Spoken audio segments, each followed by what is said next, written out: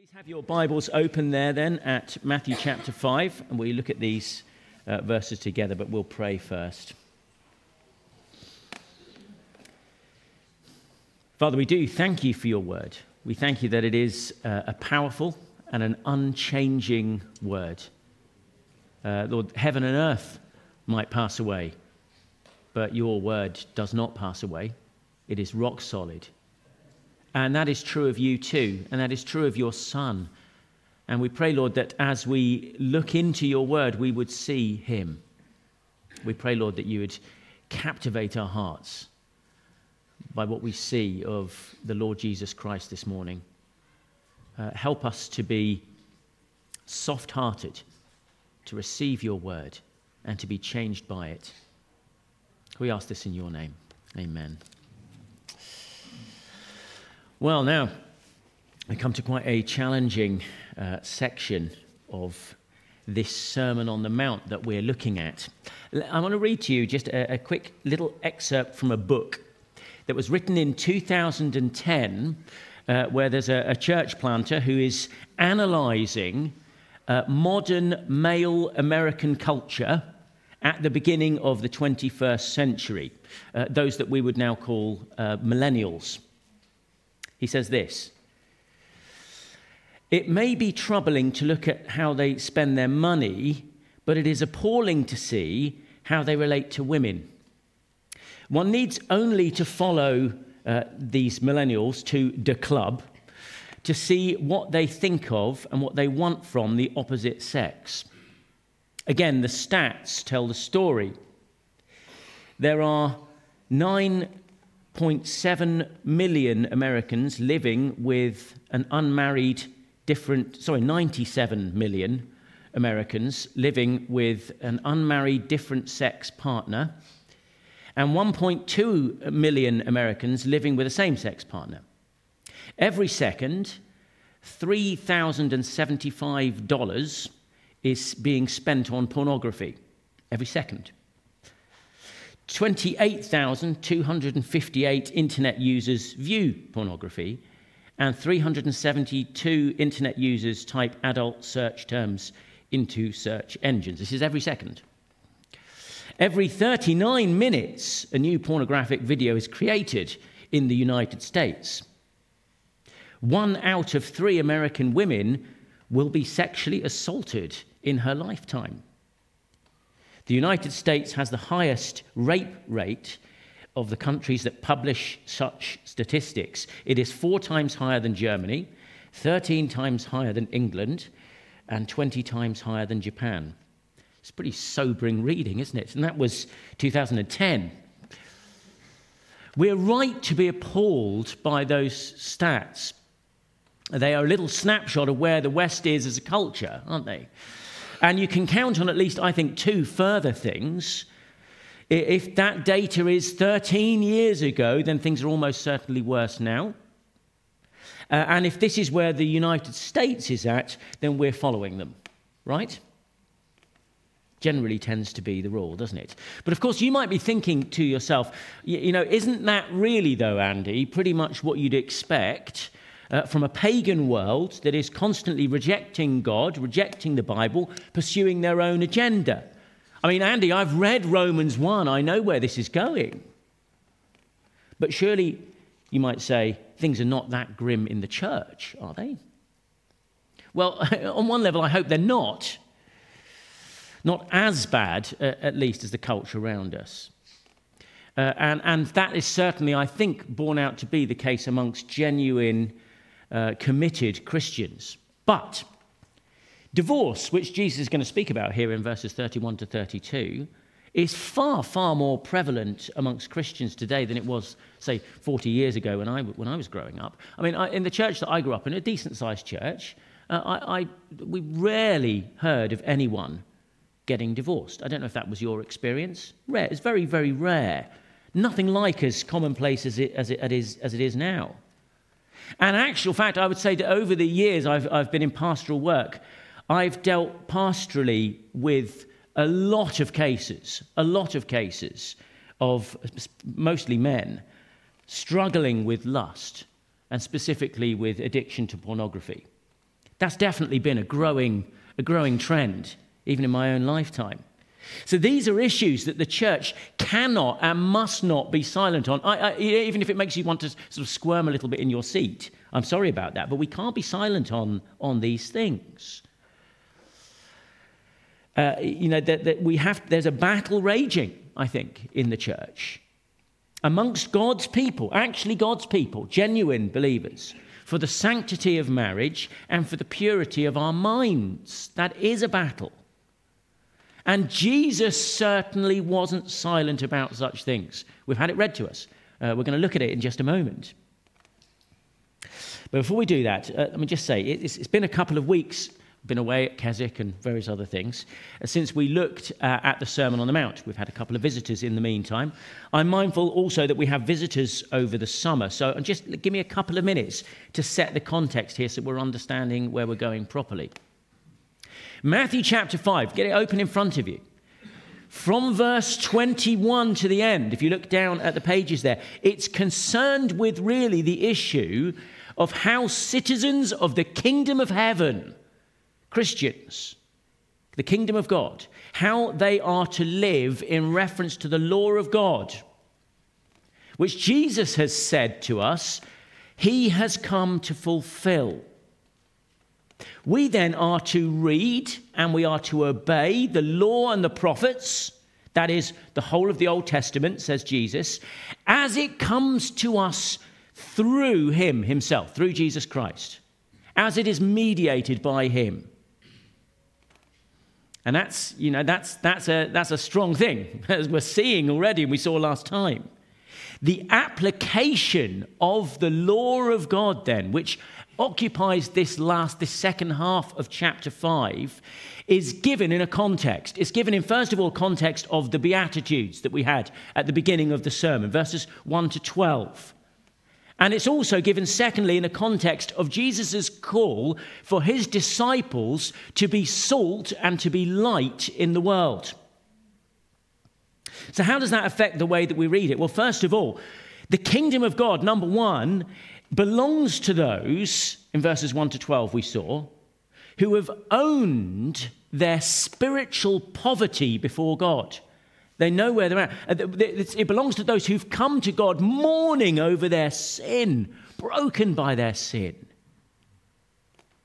Citizens of the kingdom endure persecution because of their decision to live a righteous life and to follow the example and the instruction of their king.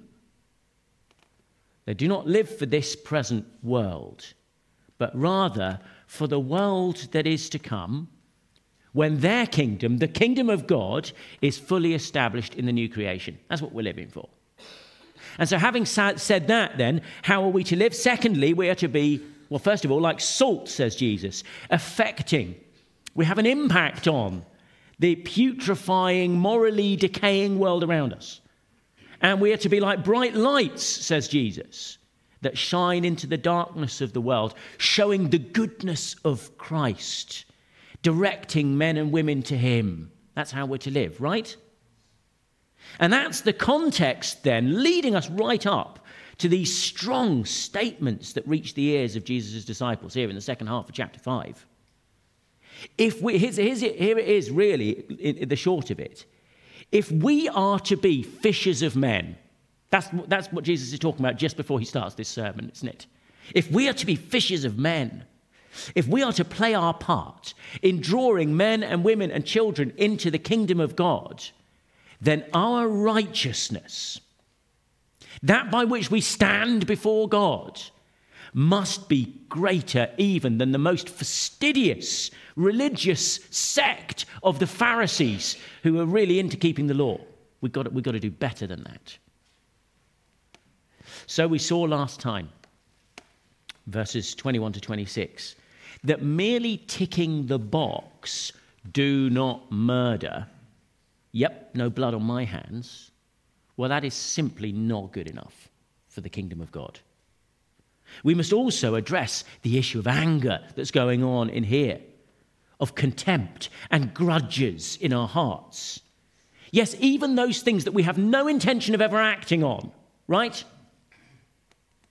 because they are the same sin in embryonic form in the heart, starting to grow in there. And divine judgment, I mean, this is strong stuff. Look what Jesus is saying. Divine judgment, according to him, will fall just as readily on the sinful heart as on the sinful hands. That's what we're seeing here. It's strong. And so suddenly, the legalist, the rule keeper who thinks that that's the way to go about things with God, finds, or at least they should find, that he or she has been flawed by the very law that they want to boast in and find some sort of security in. The sheet that they thought was clean is covered with red ink, actually. And so as they turn reeling from their encounter with the sixth commandment, guess what? Jesus now slaps us with the seventh. That's where we're going today. So look with me now at verse 27, with all of that backdrop there. Let's look, first of all, as we did last time, at the letter of the law. Verse 27, Jesus says, "You've heard that it was said, 'Do not commit adultery.'" Now, this again seems very straightforward. The Pharisee knows this command. They know it very, very well. And so they're thinking in their heads as they read a command like that, probably something like this: I just need to exercise a bit of self-control. I need to stay faithful, if indeed I am married. Okay, of course, and I need to stay faithful and committed to the wife that I've committed to as long as I am married. That's how I'm reading that law. As long as I don't commit a physical act of infidelity, as long as I don't go off and have an affair of some sort, then surely I'm on the right side of this one. That's how I think the Pharisees, the teachers of the law, would have unpacked this command for people. Now, just as a side here, that already, I think, to the ears of Western culture, seems ridiculous, doesn't it? Why is adultery such a big deal? I mean, sure, someone might feel betrayed. They might get their feelings hurt. It's painful, yes, but they'll get over it. They'll move on. That's what we're told, isn't it? Surely it's better to make a clean break than to stay in a marriage where the love has grown cold and you're not happy anymore. And in this vein, adultery then becomes trivialized, actually, in the movies and the sitcoms that flood onto our screens. Have you noticed that? If you haven't, I don't know what rock you've been living under. The spirit of the age that we live in and that we need to be aware of is that we should do whatever we need to do to make sure that we are happy. Do what makes you happy. And that usually just means what makes me happy now, or what's going to make me happy in the immediate short term. That's how we live, isn't it? Have I read that wrong? I don't think so. We're living in a world then that is very messed up sexually.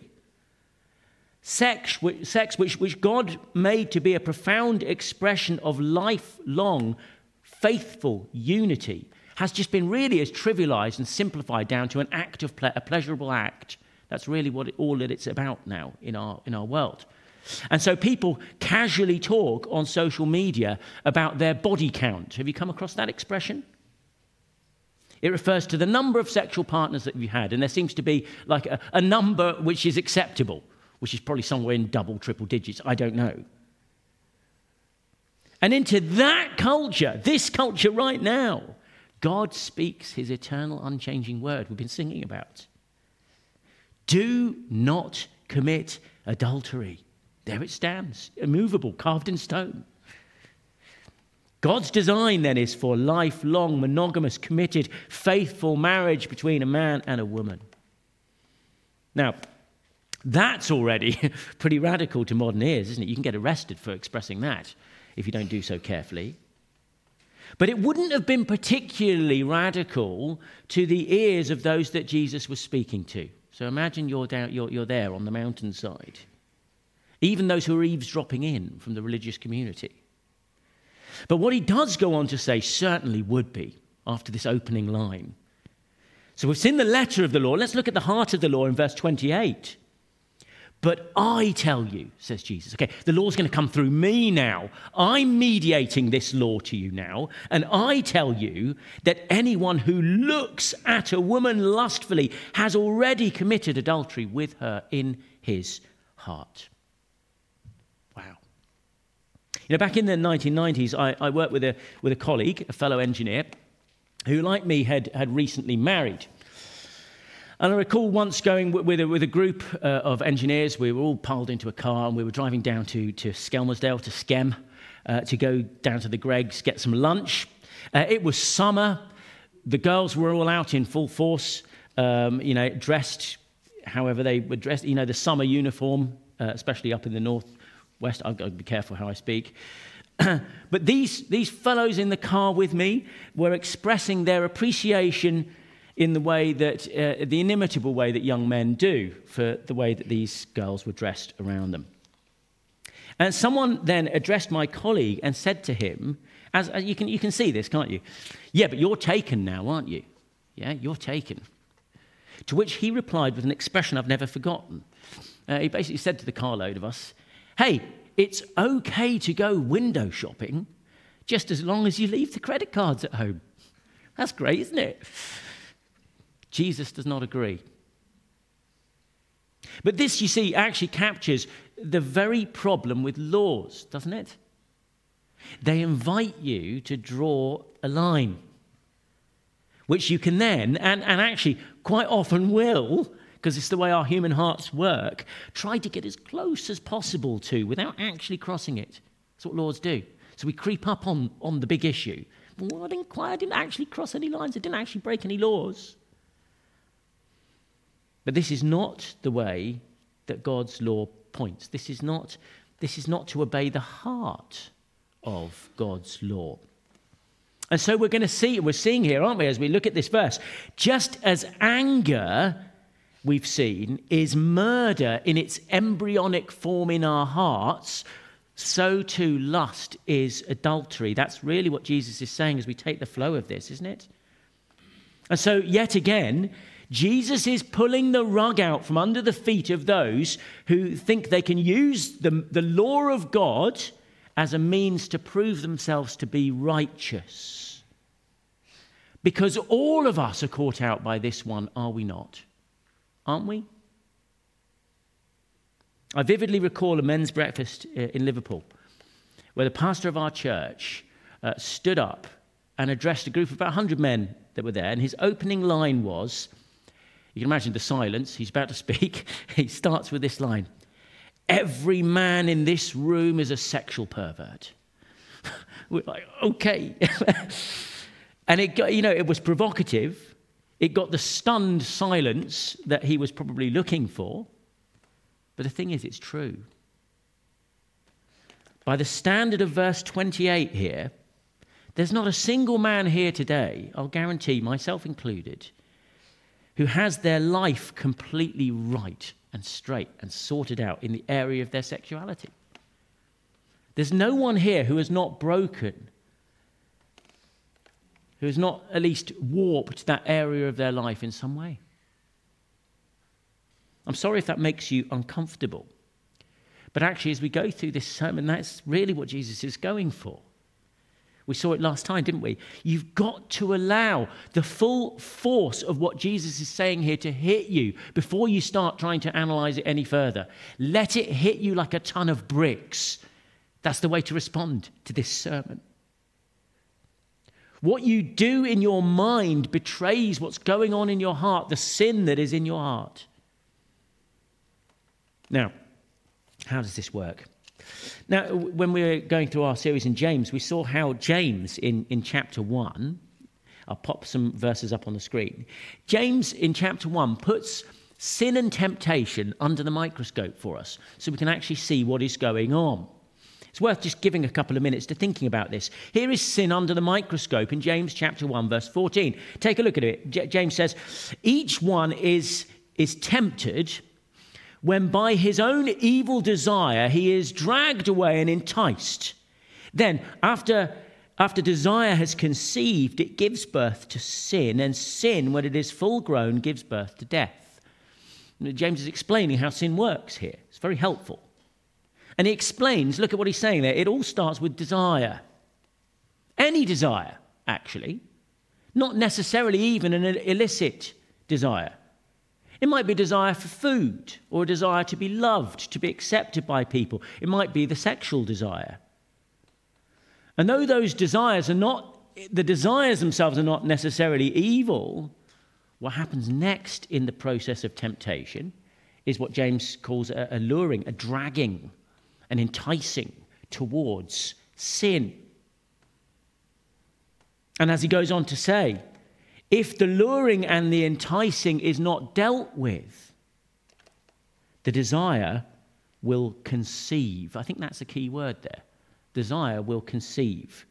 And at the point of conception, life starts. The sin has taken life. And the bringing forth, the giving birth of that sin becomes an inevitability, according to James. You see this slippery slope? James concludes here that if sin is allowed to grow up, if the sin birthed in our desires is allowed to go unchecked, if we continue to be unrepentant for long enough, the result will be death. It'll bring death. How many people have left a trail of devastation because of unchecked lust, which gave birth to sin in this area? Now, we've got to be careful actually also here not to go beyond what Jesus is saying. It's not sinful to notice an attractive person. Okay, we're really trying to get to the details here. Let's not be weird about this, though. To notice that someone is attractive, that's not sinful. But we must, brothers and sisters, we must be on guard about letting that glance linger so that we become enticed, so that the desire is fed, so that it is brought forth to conception. That's the point, isn't it?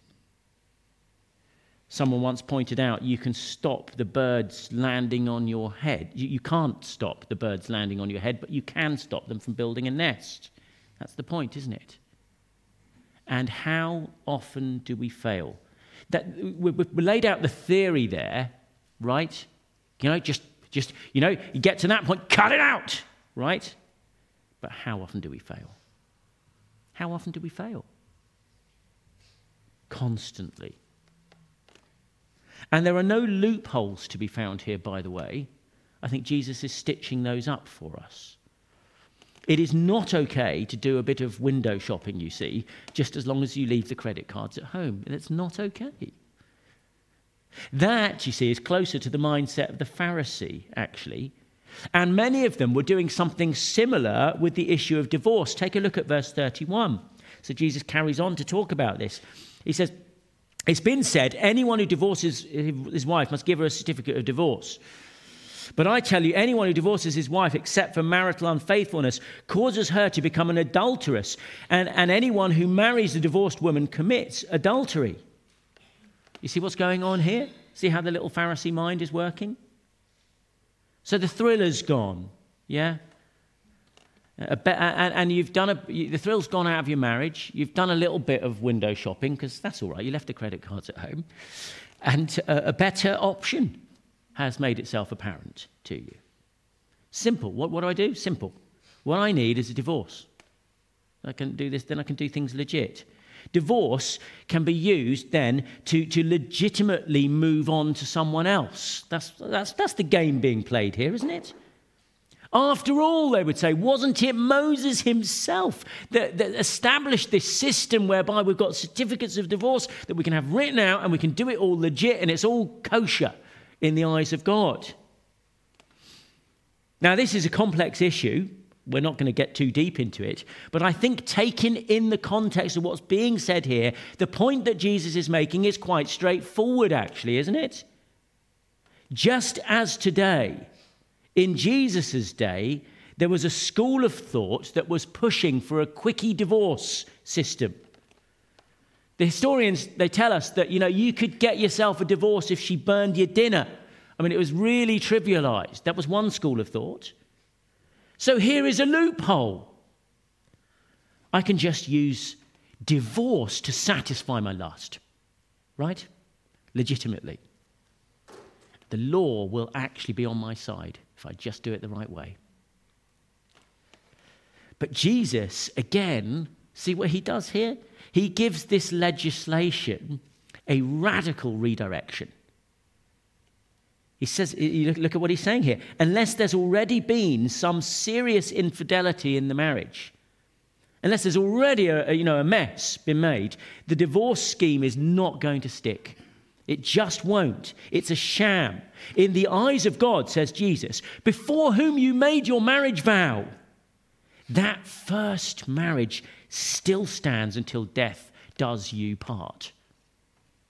Therefore, as Jesus spells out in verse 32, look, all you achieve through this loophole finding, these legal shenanigans, is a multiplication of adultery. Your original wife is still married to you. And anyone she marries, therefore, will be committing adultery with her. And obviously the same goes for you. That's the logic of Jesus' argument.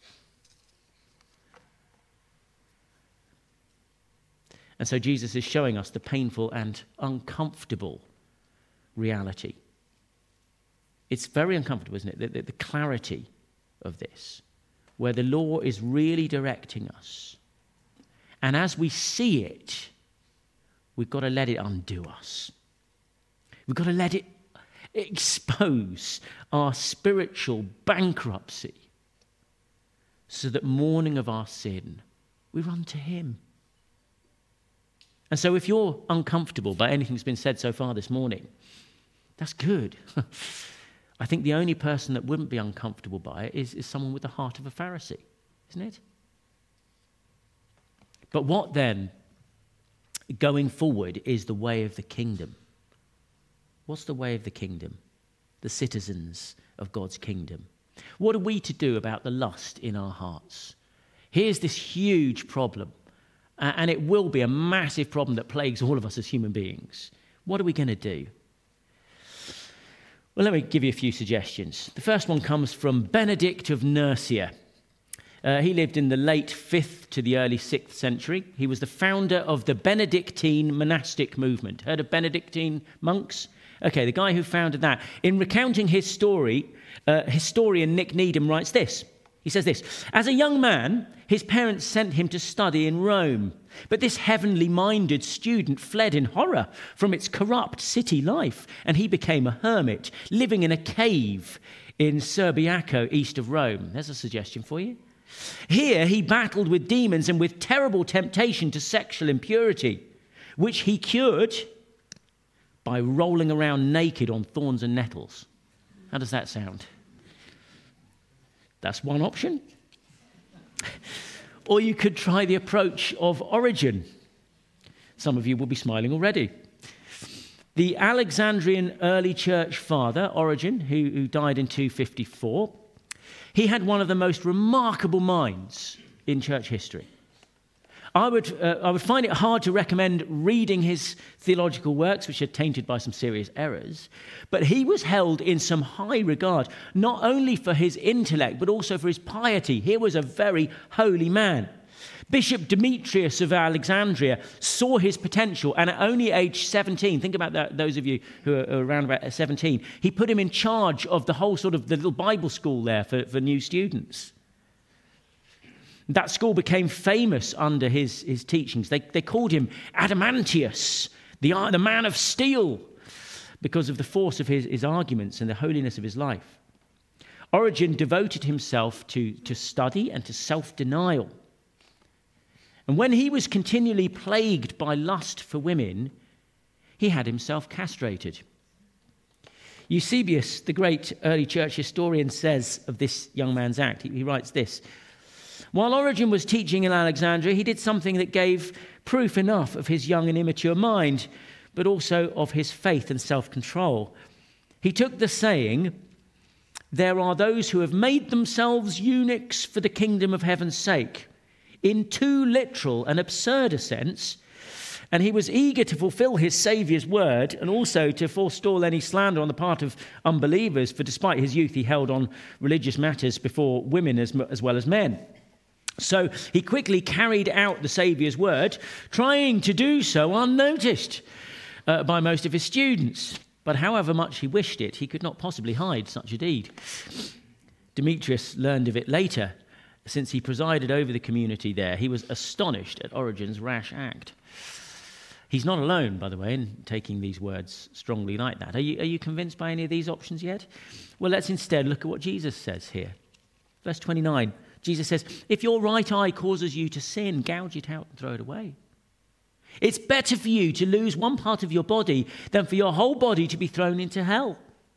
And if your right hand causes you to sin, cut it off and throw it away. It is better for you to lose one part of your body than for your whole body to go into hell. Jesus repeats the argument twice, doesn't he?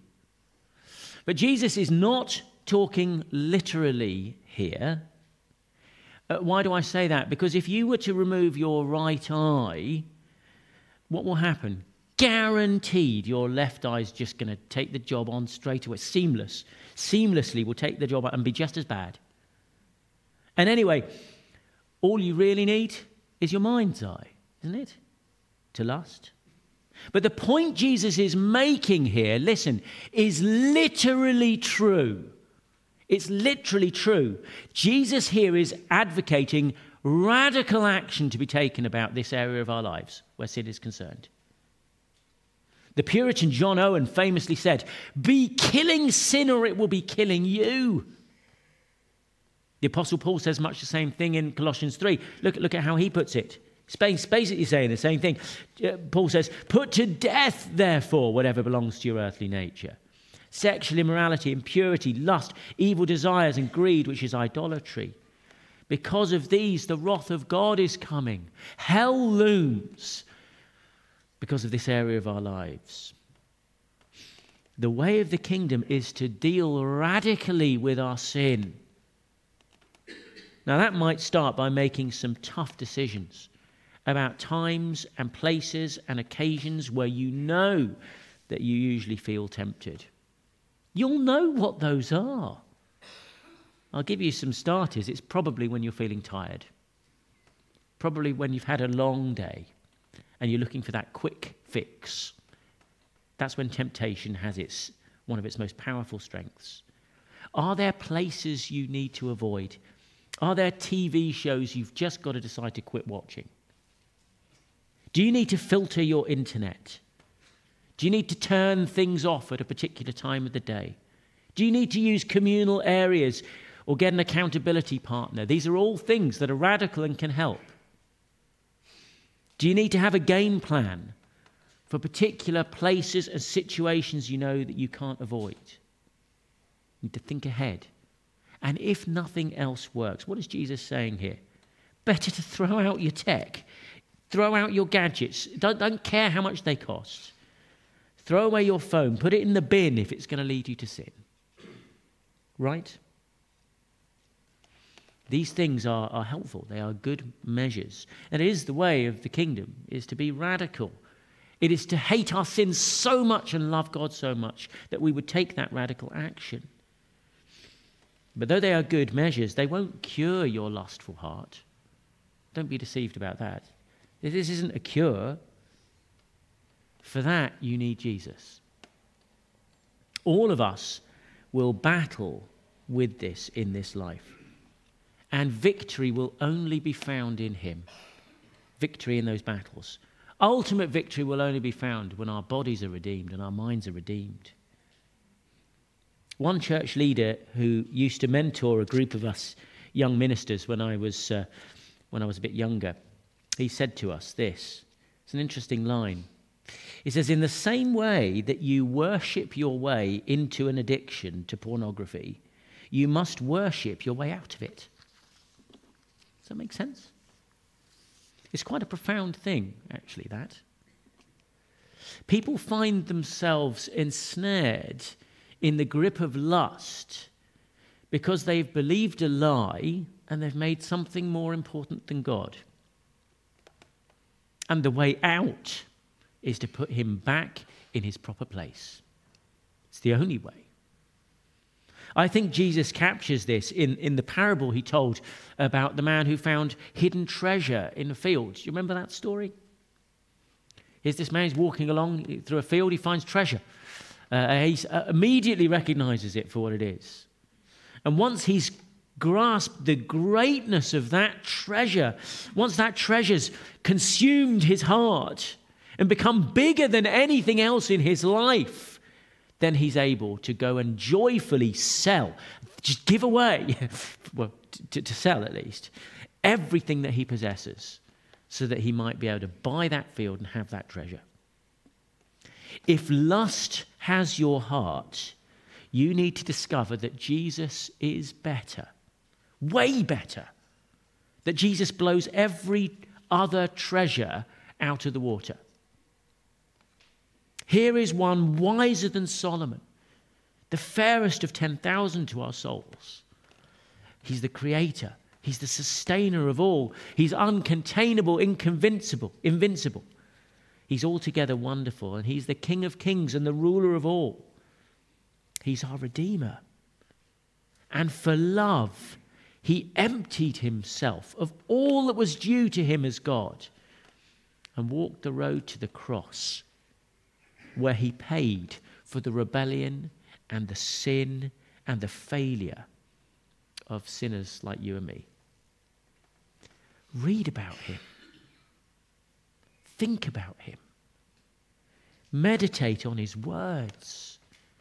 Speak with him until he becomes bigger. Until you see him for the treasure that he is. If other things are pulling you away, he's not big enough. You need to be captured by the gravitational pull of his mass so that he'll hold every area of your life in orbit. And that will require discipline, running the race, fighting the fight that is set before us. All relationships take work, don't they? It's no more so the case than our relationship with the Lord Jesus Christ. I know of no other way. How then are we to take this teaching? Let me just finish up like we have done in the past with these 5 points. The first thing is to recognize the beauty of the kingdom. What a glorious kingdom this is that's being described to us. Think about it. It's a kingdom of faithfulness and purity. It's a kingdom you want to live in, isn't it? Where people are not objectified. Where we're not judged on appearance. Where the vulnerable feel safe and secure and loved with a pure love. That's God's kingdom. Second of all, use it as a standard against yourself. What we've just looked at this morning. Do that. If, like the Pharisee, you are living with the delusion that you've got a handle on your sin and you can measure up to God's standards, you need to realize that the sin that lurks in your hearts is uncontrollable. You need to realize that Jesus sees straight through us. He knows the truth and that judgment is a reality. Third of all, you need to use it as a guide for Christian living. Jesus shows us here how we are to live as disciples and citizens of his kingdom. This is what the law of God requires when it passes through Jesus to us. These are his requirements. Lust will ruin us. Radical action must be taken, says Jesus. And if we fall short, the one thing you don't want to do is go looking for loopholes and excuses. We must never play with sin. We must never presume on the grace of God. The Christian life is one then of repentance, of turning from our sin and turning to Christ and trusting him. It is of letting him become bigger so that he fills our vision. Fourthly, reach then for his grace. Seeing how far short we fall, we must come to him for his forgiving grace. Come to him for the help of his Holy Spirit to obey him. Now, I know a number of you came up to me last time we were doing this, when we looked at the issue of anger. As I did, you felt strongly convicted about the sin that's in your own hearts because there is anger that needs dealing with, isn't there? If that's you, listen, that's a good thing. That's a very good thing. The answer, which is wonderfully, delightfully simple, is run to him. Run to Jesus. He will not turn away sinners who come to him for mercy. We're not to live our lives constantly looking over our shoulders, looking back at the sin in our lives. We're to come under the conviction of it, turn and run to him. And fifthly then, look at Jesus, the King himself. See him. See him in his absolute purity. As you read through the Gospels, do you not see how broken people, including many women, were drawn to him? How tender, how loving, how caring he was. How pure in everything he did. Secondly, how did Jesus respond to temptation? How did he do it himself? Remember how Jesus was tempted in the wilderness? I mean, we could do a whole sermon on that. But here is a model for you and I. What did he do? Essentially, he turns to the truth of God's word. It is written, says Jesus. And he does that so he can counter the lies of temptation. Those lies can be sort of slippery and they can sound like they're right. Happiness is here. Fulfillment is here. But when you take the word of God and you can say, no, but hang on, no, it is written ABC. You'll show the lie to those lies. And he trusted that word entirely.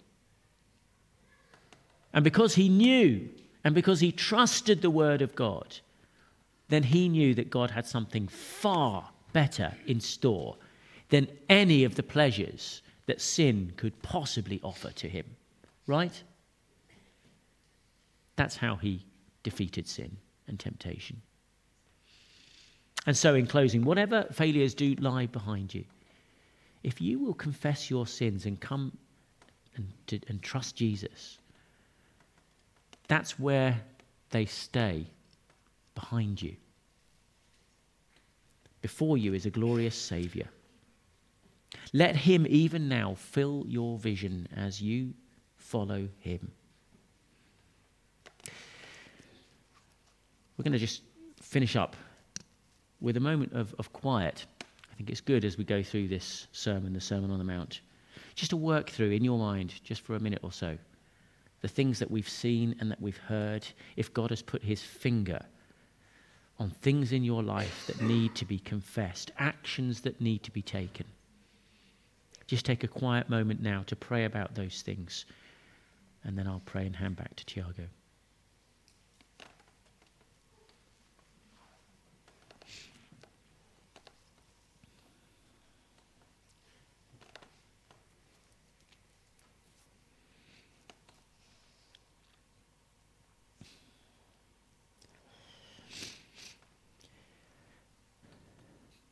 Father, once more, your word exposes us for what we are truly like at heart. We are, every one of us, sinners in need of your grace. Father, remove every last trace of pride in our hearts, self-deception, anything that might resist admitting our desperate need to you, of you for salvation. And help us instead to trust you, to turn to you, to trust in your mighty Saviour, Jesus Christ, in whose good name we pray. Amen.